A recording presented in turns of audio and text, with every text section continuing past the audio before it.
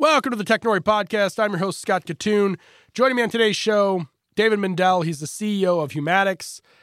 He is a chair of the MIT Task Force on the Future of Work. He is a multi-time author, I believe 5 books, obviously the founder of Humatics. Talk about all kinds of things that are way past my understanding, way past probably even your understanding. It's just, I don't even know how to quantify this. Something that is as simple as answering the question, where am I? And it has profound impact on the world, because if you can answer where am I, and when I say where am I don't mean within 30 feet of me, or that my address is 303 East Wacker. Where am I down to the cubic centimeter, but down to like the pixel? Digitally, we are almost there to where we can literally tell where every single thing is. And that may not seem important to you, but as David goes into in this interview, it's pretty important, because that is the glue, the fabric that enables the robotic world, the real world, the digital world to come together. If you can tell a robot where to be, you've done half their work, as he says so eloquently. And I just can't even imagine a world where we actually know where every single thing on Earth is. We'll never be alive, I don't think, long enough to find out where everything is in the ocean necessarily, or in space around us. But we're getting there, and it's just an incredible, incredible thing. And the other part about this conversation that I thought was really interesting, we didn't even really go into it, but I just thought it's worth noting that you take note of it when you listen. He planned on this business. It just took 20 years to start it, because it took that long to learn and to experience.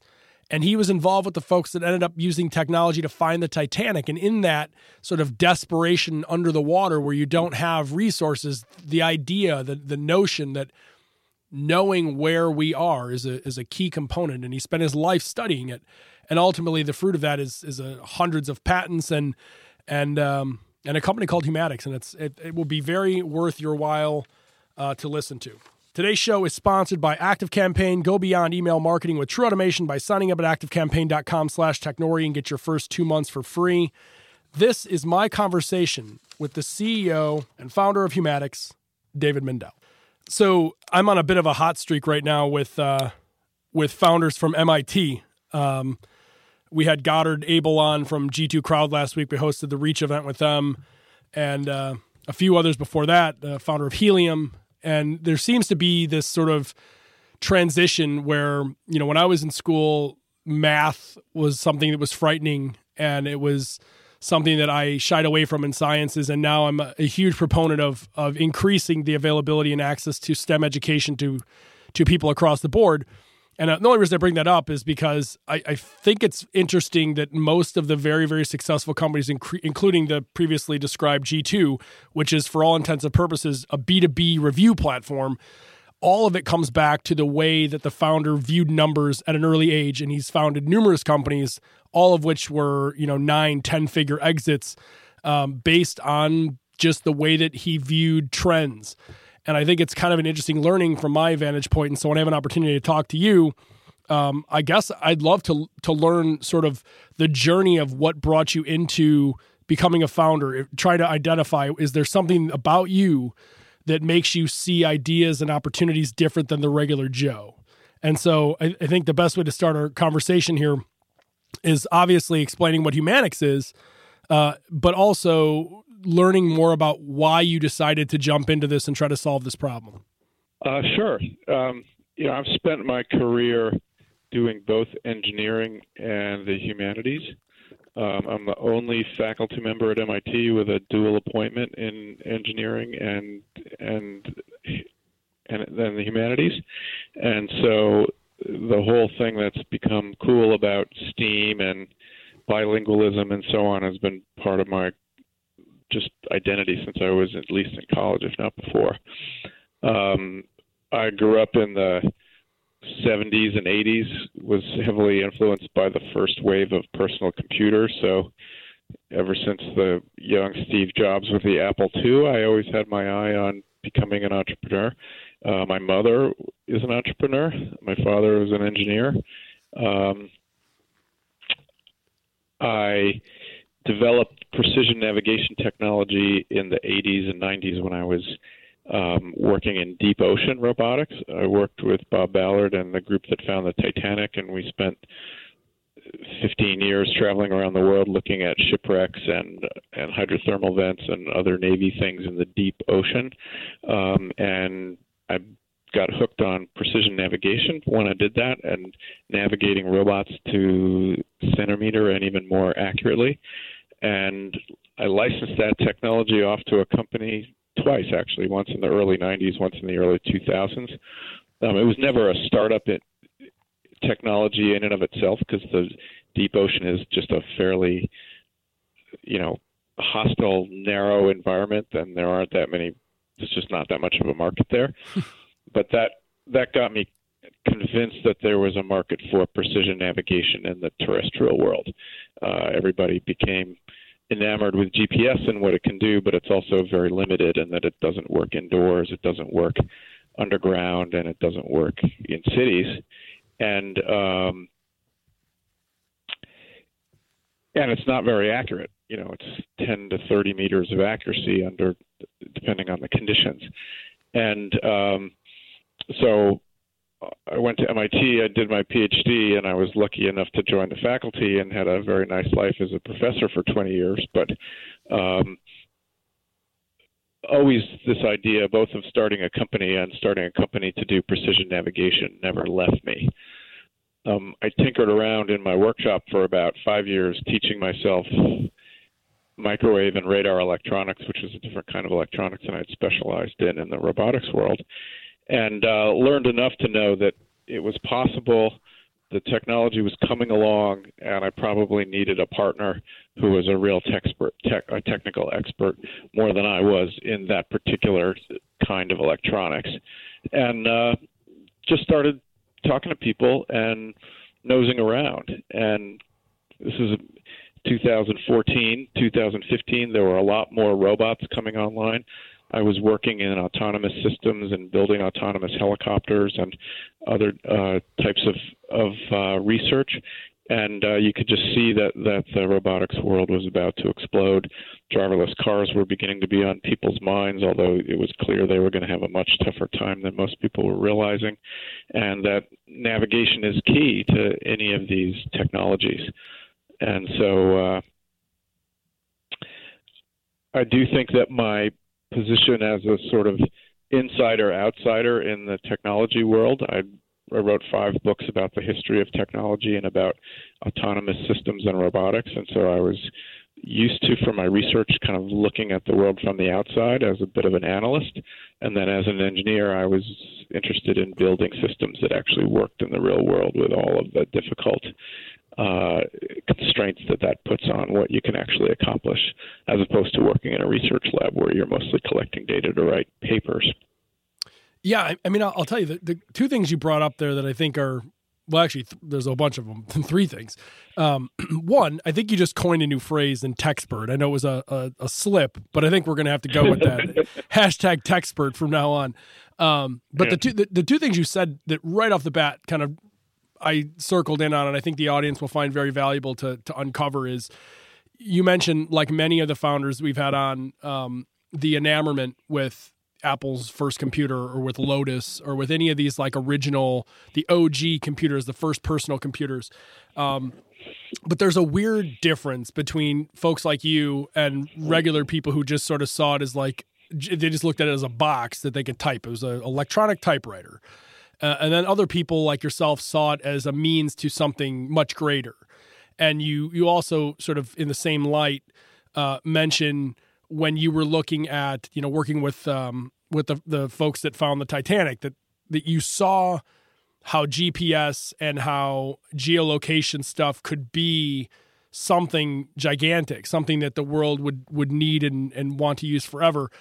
And I wonder, for you in particular, as you start to hone your career towards this, you go back to MIT for the PhD, what was it about this sort of world that you saw that made you see application that is potentially unlimited versus the regular folks that looked at it and were just like, that's unique?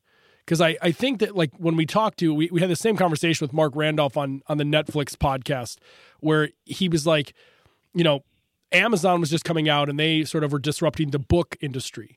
And we, being him and Reed Hastings, looking for something that would be a similar type of application. And they went through tons of things and eventually obviously settled on video.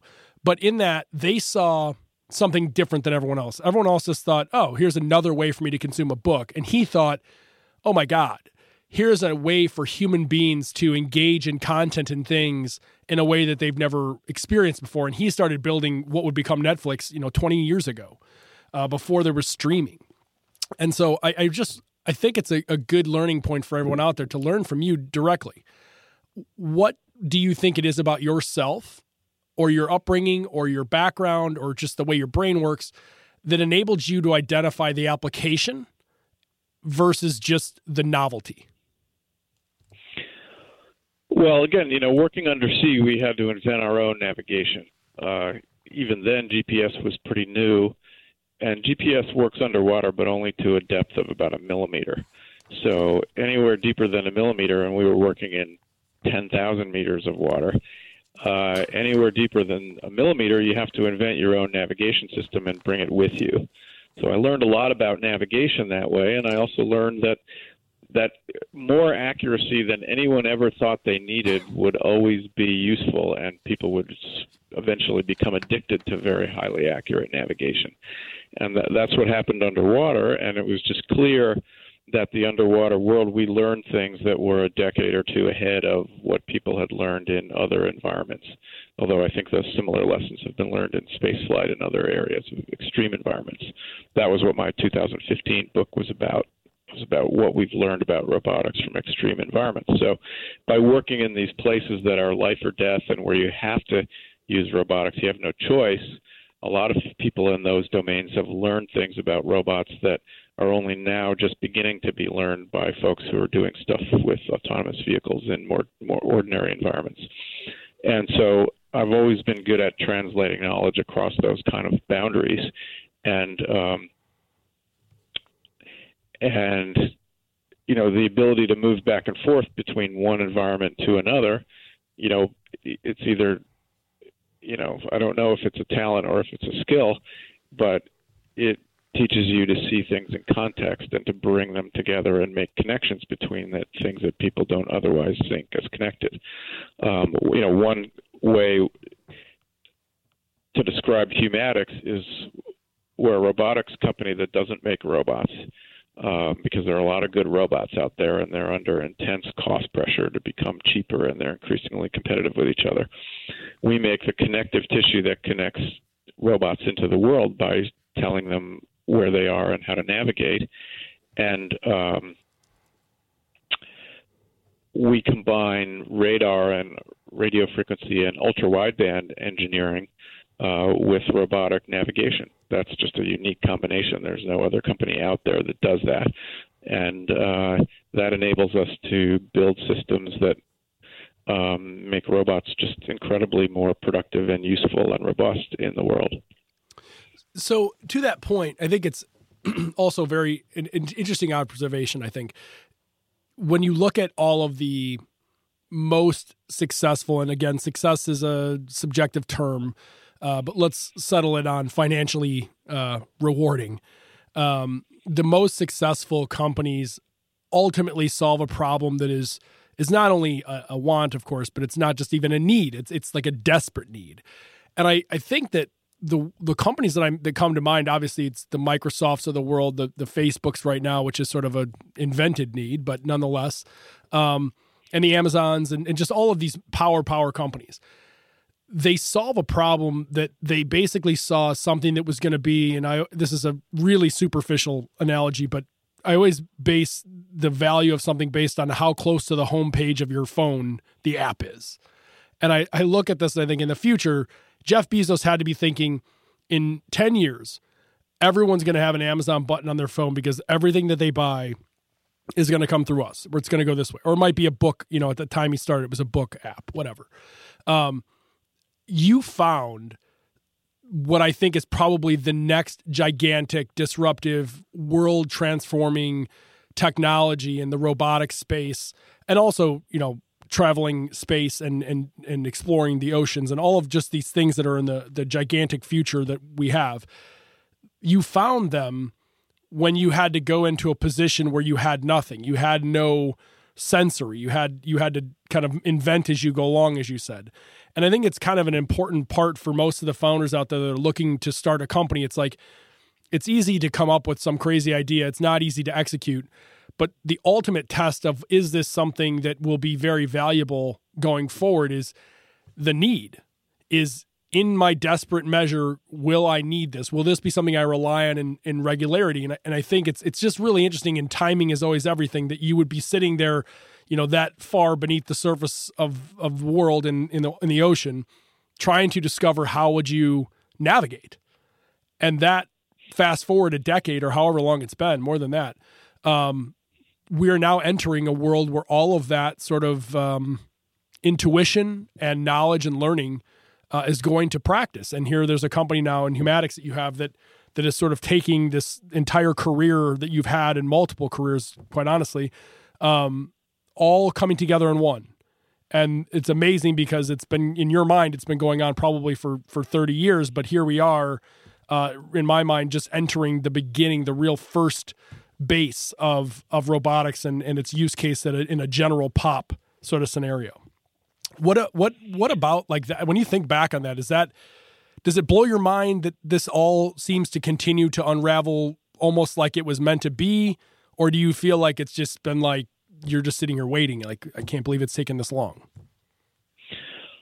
No, I think, a couple of years ago, one of our junior people, I was traveling with him and getting to know him a little bit, and he had this moment of revelation. He said, "Oh, now I get it, David. You've been planning to start this company for 20 years," which is true. I really did plan to start this company for 20 years, and then one day it was the time.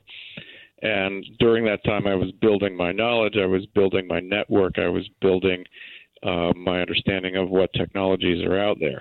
At the same time, I think one of the key realizations is that, first of all, pure software systems never really interested me very much. I probably would have been a much wealthier man if they did. But I was always interested in robotics because it was the way that technology and software interacted with the physical world. Very difficult and very challenging, but very interesting. And as an engineer, I always built things that were on the borderline of hardware and software, and built things that were on the borderline of analog and digital. Those are always the places that interest me.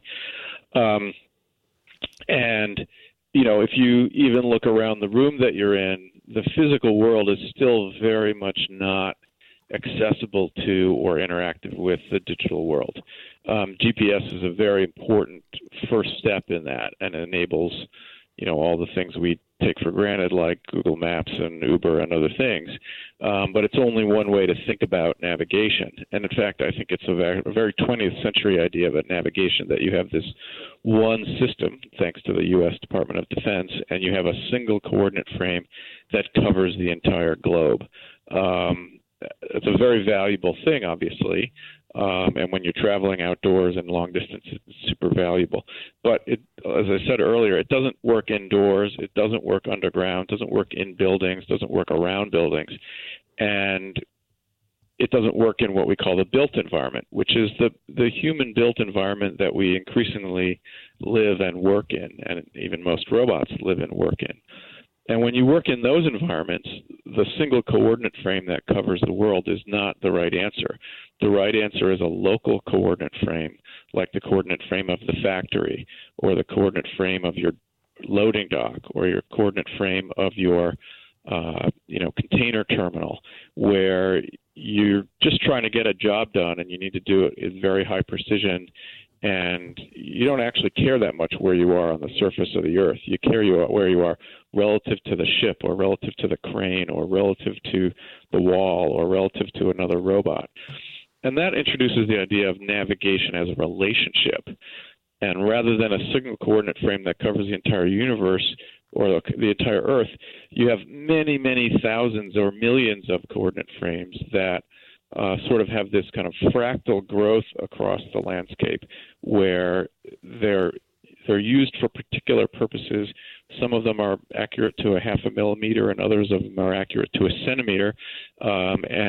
But they basically are the connective tissue that tie a robot into the building that it's working inside, that tie a person into the safety zone that they want to be in or be out of, that tie a train into where it is very precisely within the station it's trying to track into.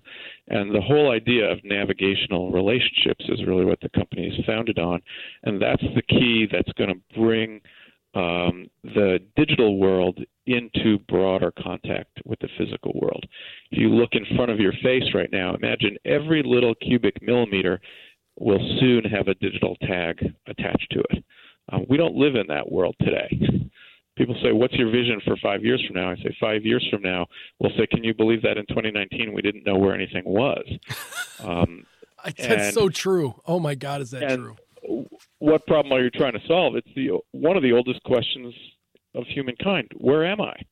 And you tell any robot where it is, you've done half its job for it. And so there's a lot of complex technology, and we work a lot with ultra-wideband, and there's mathematics and machine learning and all this kind of stuff in it. But at the end of the day, it's a question that everybody can relate to and everybody needs the answer to. Where am I? Where's my stuff? Where am I going? One of our sayings is locate, navigate, collaborate. If I know where I am in relation to the things around me, and I can begin to live in a rich digital physical environment.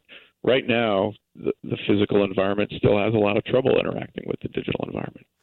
Oh, no question. It's so interesting to me that it truly is the quintessential kind of moment when we look at our lives, when we look back 1,000 years from today, we look back 1,000 years like these people didn't even know the world was round or flat. Like they didn't know why they exist or how they exist or what they exist. And you fast forward here today and we still don't know.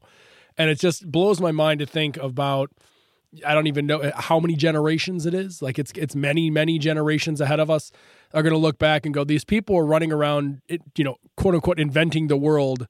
And they didn't even know where they were. like literally, the Earth is such a small, tiny little speck in the scheme of the universe, and we can't even figure out how to populate that properly.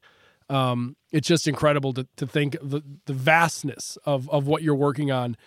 It brings in kind of an interesting sub-story in the sense that we had a panel not that long ago, and a guy in the audience, and he was kind of surly, so I'll spare you his take. But the gist of it was, he was like, do we even know, as technologists or techsperts, as you put it, do we even know the destruction or the positive of what we're creating? Do we think about that when we're building these kind of things, of the impact it will have on the world around us? And one of the panelists, who was not the right person to answer it, answered it in my mind just so perfectly. And he just said, if you think back at the beginning of mankind, all of the good, all the empires built and all the empires crumbled, it all hinged on human beings' curiosity. Our curiosity to know why we're here, where we are, who we're related to, how we got here, where we're going. And it's just so funny to me that it really, we're nowhere near the answer, but we're getting so close through technology and advancements like you've been working on for your entire career to at least be able to quantify some of it, which I think is always the starting point of any scientific experiment, is being able to actually define the problem, put something down and test it. And I think you're working on that in a way that I don't even think is comprehensible to many people. Yeah, all we do is measure distances, and navigation is really just about trigonometry and bookkeeping, but there's a lot of both of them that have to go into it. And we actually make our own chips. We own more than 100 patents in ultra-wideband navigation. And you may have noticed that there's an ultra-wideband chip in the new iPhone 11, sort of short-range consumer-grade stuff to help with secure transactions. But the notion of industrial-scale, robust, reliable ultra-wideband is what Humanix does. And so we engineer waveforms down to the picosecond and even more precisely at some level. We have software that combines all those distance measurements into location. And at the end of the day, we deliver maps to people that says, here's where your stuff is, here's where it's all moving around, and make motion visible in the software sense and in a software interface allows people to see patterns and machines to see patterns that they have not been able to see. And there's just an enormous amount of value to be unlocked in better understanding where things are, where they go, making that motion more efficient and safer and enabling people and robots to collaborate in spaces together because they know where each other are. Totally. If I could end on a note with you, I'd love to have any singular bold prediction that you see coming either in robotics, in this particular distance mapping, just in general, that the general population will see in the next, call it 5 years, that will blow our minds. Well, we're solving the problems of people and robots working alongside each other, robots doing what they do well, people doing what they do well, and getting rid of the cages that divide them from one to the other, and getting rid of the dangerous, inflexible kind of 1970s idea of a robot. Actually, it's a 1920s idea of a robot, and moving toward robots, much like personal computers have become, collaborative tools that help people get their jobs done, help them be more productive, and help them do things that are unpleasant or dangerous to do. And that's a simple idea, but the truth is most robots that have any real capability will still kill you without a second thought. And we've got to get beyond that world if we want to. Then you look at something like a urban transit system or a subway or a giant crane.